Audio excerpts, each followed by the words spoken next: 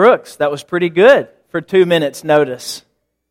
I think Brooks has done a great job leading us in our worship, and most importantly, we appreciate you lending your voice to the praises that we offer this morning. We are certainly here to honor God, to give Him our best, to lay our hearts open before Him, to ask Him to change us, make us more like His Son, Jesus Christ. We're here because we recognize that God deserves all the praise and all the glory and all the adoration that is due His name. And this is just a part of our worship and our praise to God. We're thankful that you're here. As I look down in this section, there's a hole because some of our youth are still away. They've been at Rainbow Omega this past week, serving the Lord down at that facility in Alabama, which serves those with developmental disabilities.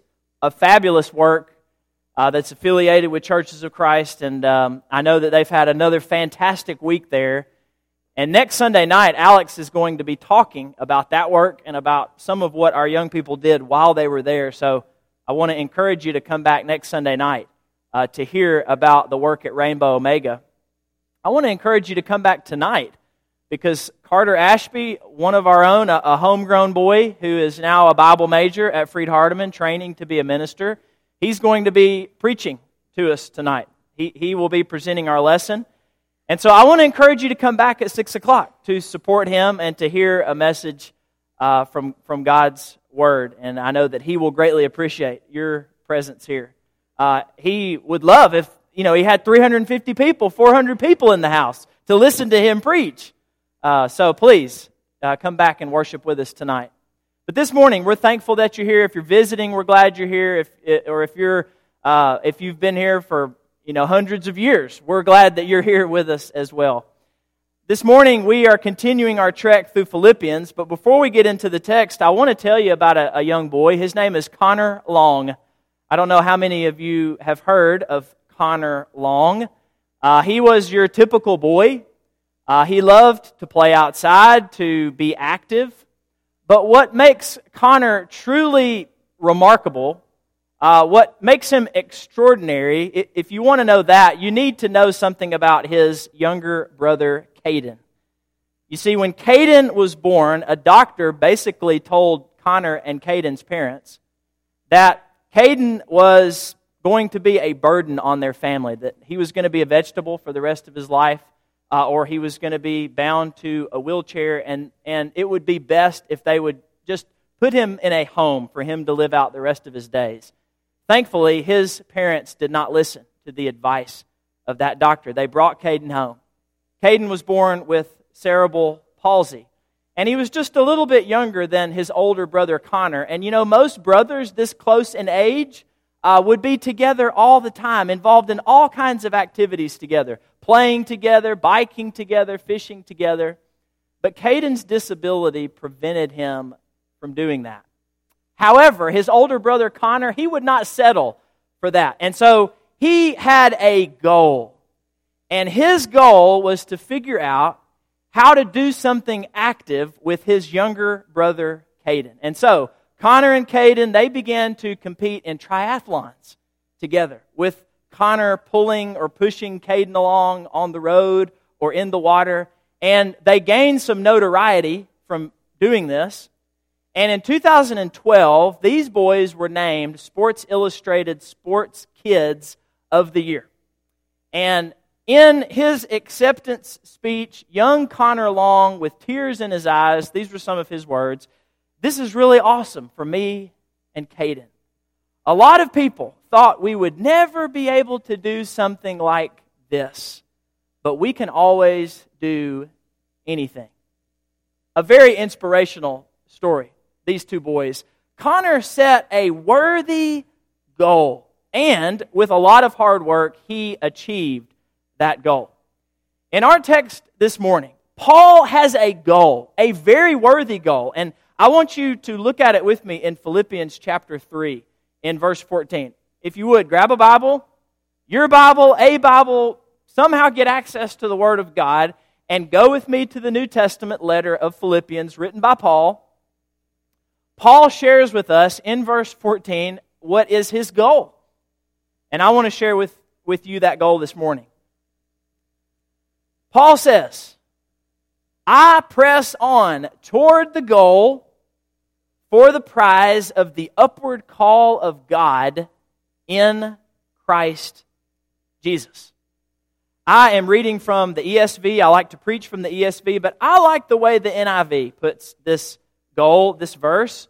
The NIV says, I press on toward the goal to win the prize for which God has called me heavenward in Jesus Christ. Paul says, that is my goal. Paul says, I want to experience the fullness of blessings and rewards in the age to come. My goal is the prize of heaven, and God is calling me there, heavenward, upward, toward Jesus Christ. This is Paul's goal. He says it ought to be the Philippians' goal, and it ought to be our goal as well. It's a worthy goal. It is one that we ought to share. I'm wondering this morning, do you have goals in your life?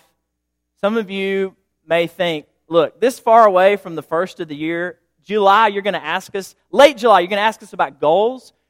This is a good topic for, January 1, when we are very goal-minded and when we're thinking about resolutions. But some of you are goal-minded people, and maybe even this late in the year, you've still got some goals that you're working out. Maybe you've got career goals. You have a place in your particular occupation or your career that's where you want to be. In 10 years, in 20 years, you're working towards that. You've got your eyes on the prize. Or those of you who are students, you're in school, you've got goals. Maybe like, I want to pass next year, or I want to make no lower than a B. Or if you are a little later in high school, this is where I want to go to school. This is where I want to go to college. Did I shoot a little too high with the B remark?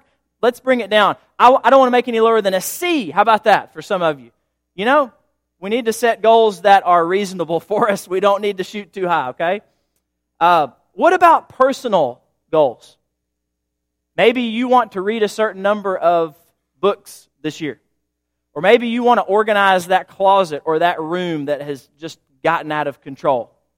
Do you have goals for your family? Do you have fitness goals? Do you want to lose this amount of weight, or do you want to be able to run a 5K or a half marathon or a marathon? Maybe you have faith goals. Maybe you want to read through the Bible in a year. Or you want to commit to carving out a time every day for you to spend with God in prayer. It's good to have goals. But I submit to you that the goal Paul shares with us this morning ought to rise to the top. Yes, Connor Long had a worthy, beautiful goal about being active with his brother, but this goal is even better. It's even more worthy than that one. And no matter what goals you have in mind, this one really ought to rise to the top of your list.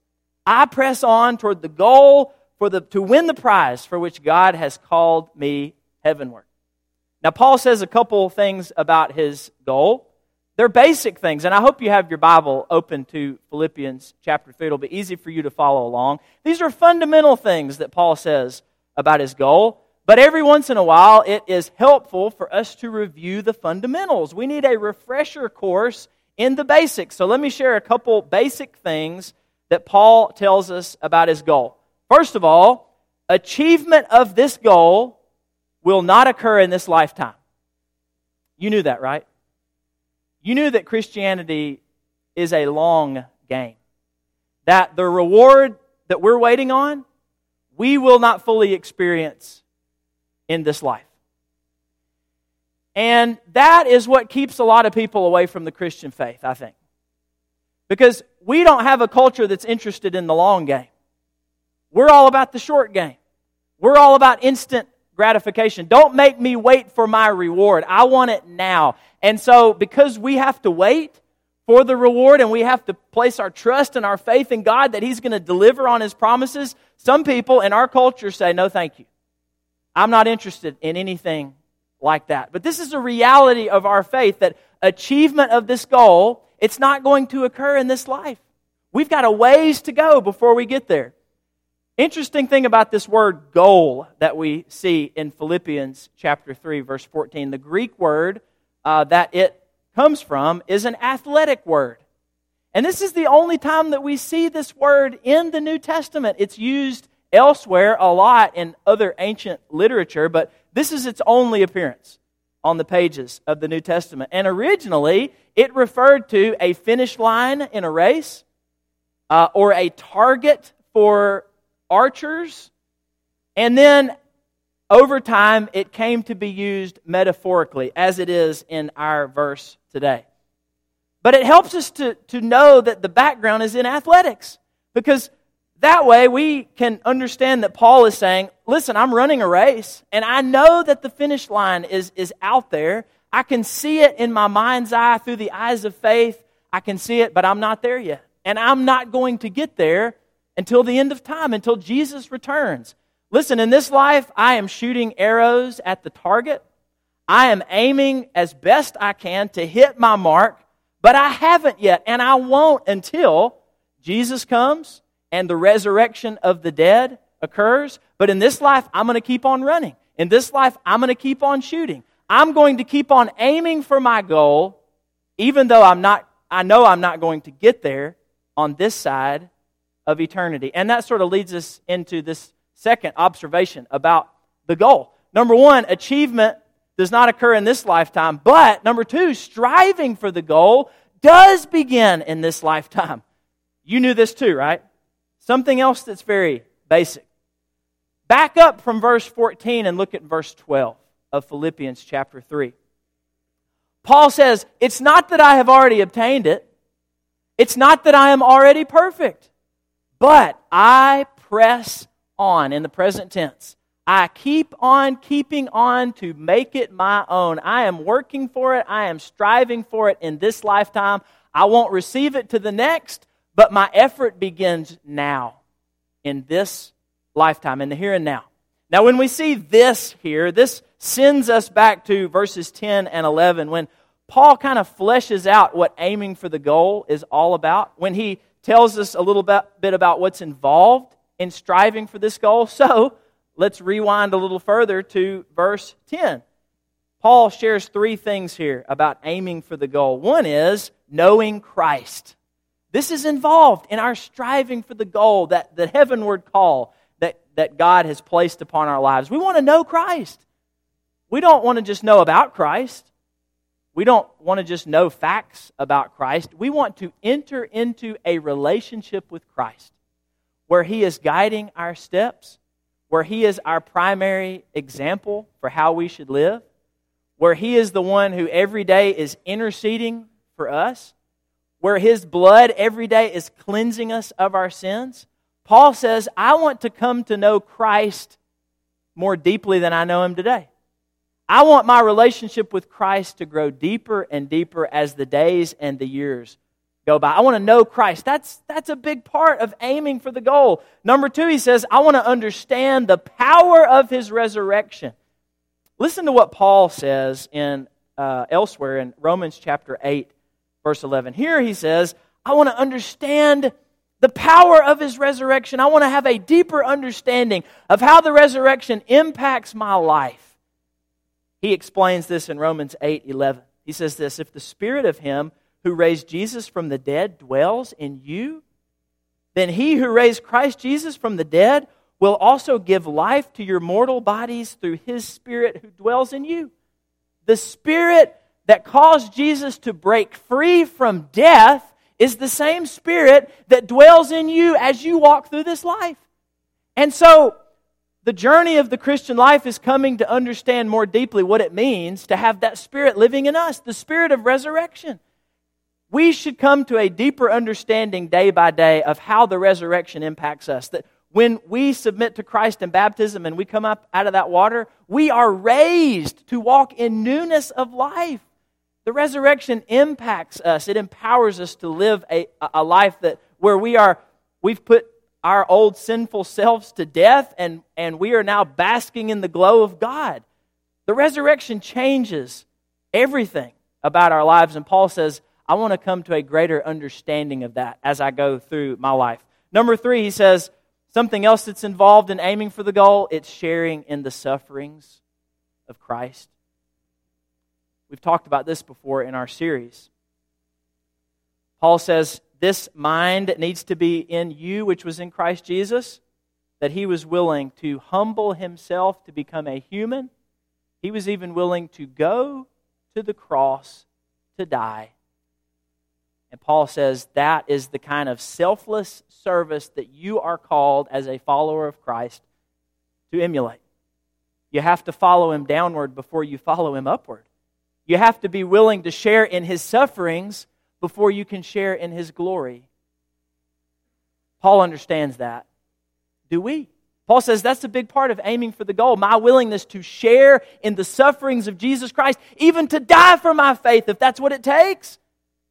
Paul says, I want to identify with Jesus in that way so that I can experience his resurrection glory someday. That's what Paul tells us about aiming for the goal back in verse 10. This stuff that we've just talked about, knowing Christ, understanding the resurrection's power, and sharing in his suffering, this stuff starts in this life. We start running the race now, even though the finish line is not until later. We start aiming for the target now, even though we know we're not going to hit the center of the bullseye until Jesus returns and the resurrection occurs.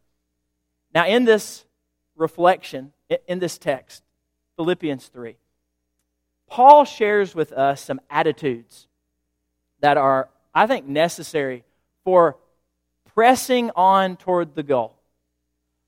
He doesn't so much spell these out for us as he just shows us in reflecting on his own faith and talking about what aiming for this goal looks like in his life. And I want to share what I see as 3 attitudes that are necessary for being able to press on, to continue working towards the goal that is ours in Christ Jesus. The first is this: humility. Humility is the first attitude that's necessary for pressing on toward the goal. Do you hear Paul's tone in these verses? Philippians 3, starting in verse 12. Listen to some of these phrases. I haven't obtained this. I'm not perfect. I haven't made it my own yet.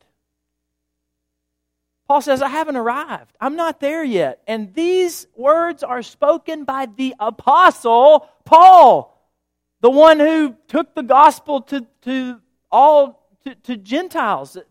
He expanded the realm of the kingdom of God to include Gentiles. He is called an apostle. Jesus appeared to him on the road to Damascus. He's one of the greatest preachers and missionaries that ever lived. He wrote most of what's in our New Testament. He says, I haven't made it yet. And I'm not perfect. And I haven't obtained it. And so if the Apostle Paul can demonstrate that type of humility, how much more should we? Some of us, I think, are a little bit too smug in the progress that we've made so far. We're just sort of happy with where we are. Yeah, I've made some good progress since I became a Christian. So I think I'm just going to ride it out. I think I'm just going to coast to the end. I'm good. Some of us are, I think, a little too satisfied with the state of our spirituality. And we don't share the humble attitude that Paul demonstrates in this text. In fact, we're a little bit more like the Pharisee who prayed in one of Jesus' parables. You may remember this. He looks up to heaven. He says, God, I thank you that I'm not like those other sinners. I thank you that I'm not like the extortioners and the unjust and the adulterers and even like that tax collector standing over there. You know why, God? Because I fast twice a week. I'm a religious person. I give tithes of all that I get.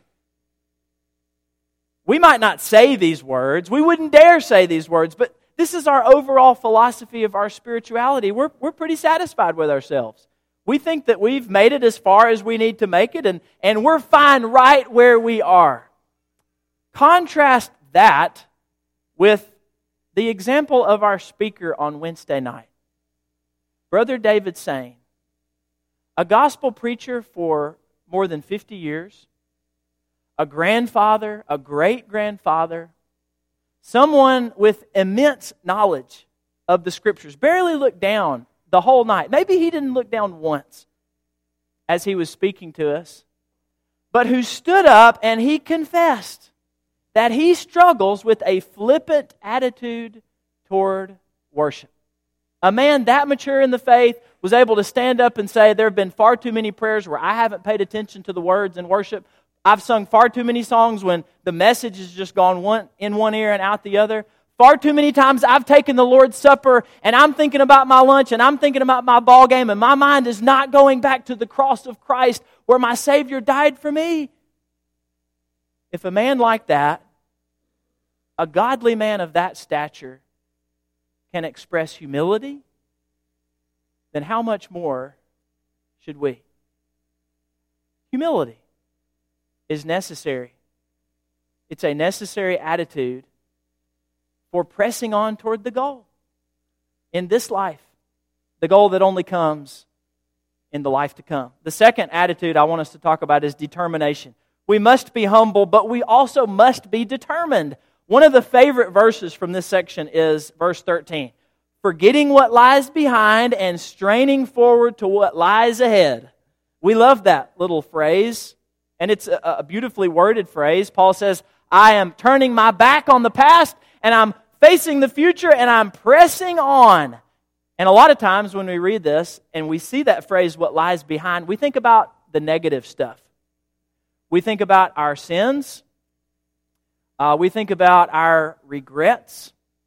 We think about the failures of our lives, and we ought to. But I think we shouldn't only think about our failures, we should also think about our successes.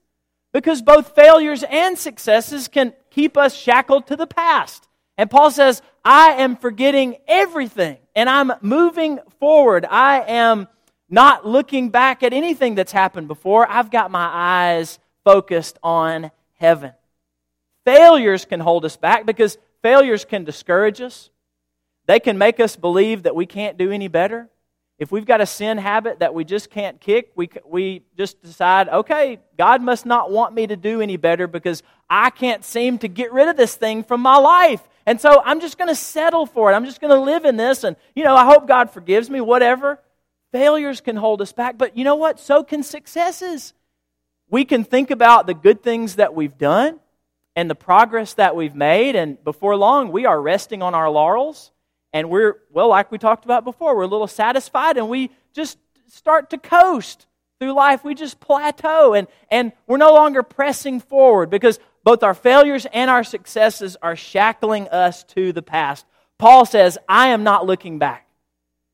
I'm not looking back at what's behind. Now that means, it doesn't mean that he's not going to learn from his failures.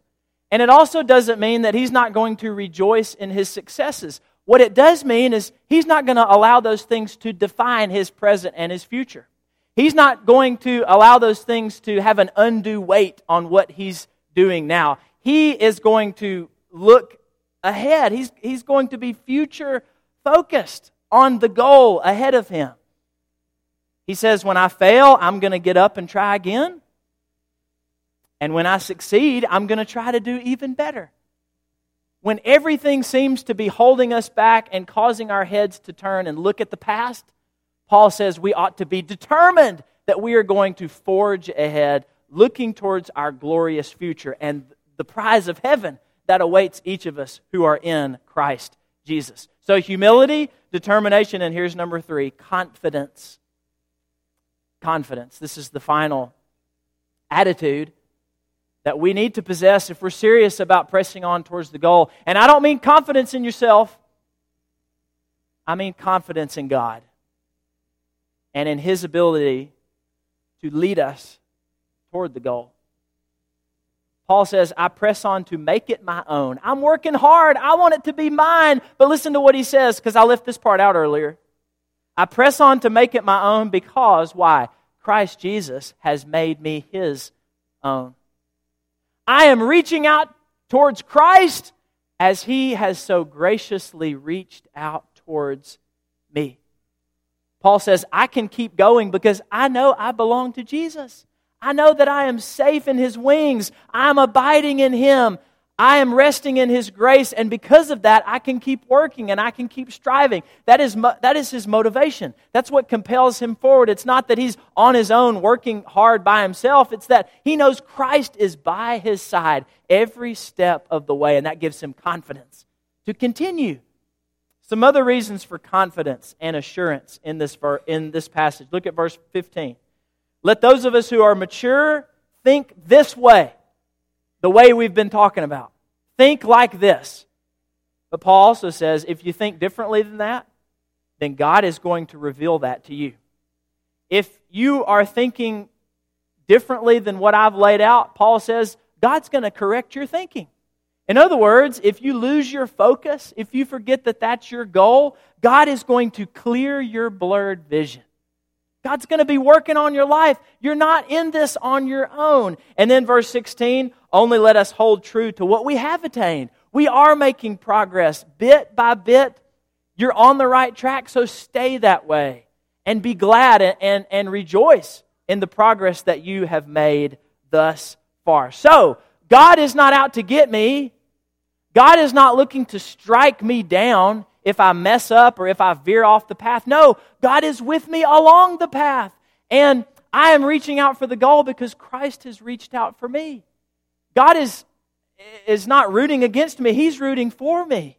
He's my biggest cheerleader. He's on the sidelines cheering me on, eagerly awaiting me to receive the goal that He has for all of us, and that He wants all humans to experience. There's a song called Press On. As we wrap up, I want to read you a few of the words.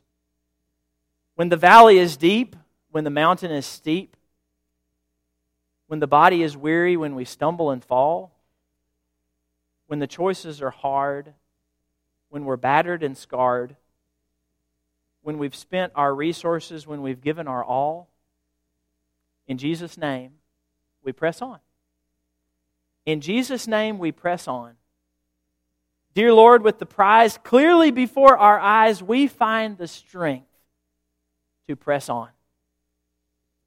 We could add to that because we've talked about it's not the bad stuff that keeps us shackled to the past. Sometimes the good stuff can too. So we could add a verse to this. When the sky is clear blue, when His mercies seem new, when we want for nothing, when we're standing tall, even in those experiences, we must commit to press on toward the goal for the prize of the upward call of God in Christ Jesus. Do you need strength and encouragement to press on today? Is your spirituality on life support? Spiritually speaking, have you flatlined? And you need an extra boost this morning. You've taken your eyes off the goal. You've forgotten what your goal is. You've forgotten the prize that God has for you in heaven, the prize that He wants you to be striving for, aiming for in this life. You've become distracted. You need a little extra boost today. You need some oomph. And you know that you can receive that if you come and you ask God for it and you ask your church family to be praying about it. Some of you need to do that. Some of you, you're sitting there and you know you need to do that, but you've already decided you're not going to come. You've already made that decision. You know you need to come because you need the prayers and the encouragement of God's people to reignite your spiritual life, but you've decided it would just be too much trouble to come. It would be a little bit embarrassing. I'd have to stand up there and hug everybody. It would just be easier for me to keep my seat. What's easier is not always what's better. And so if you need encouragement to press on, I want to encourage you to come. If you need to begin your journey towards the goal this morning, then I want to encourage you to come. Here is water. What hindereth you from taking the step of faith and being immersed in Jesus Christ for the forgiveness of your sins? If you're here and you're not a baptized believer, I beg you to come and to begin your journey towards that goal for the prize that awaits you in heaven. Would you do that today? Or if you need prayers and you want to go see a couple of our elders, you can do that after our worship. We invite you, we encourage you to come as we stand and sing.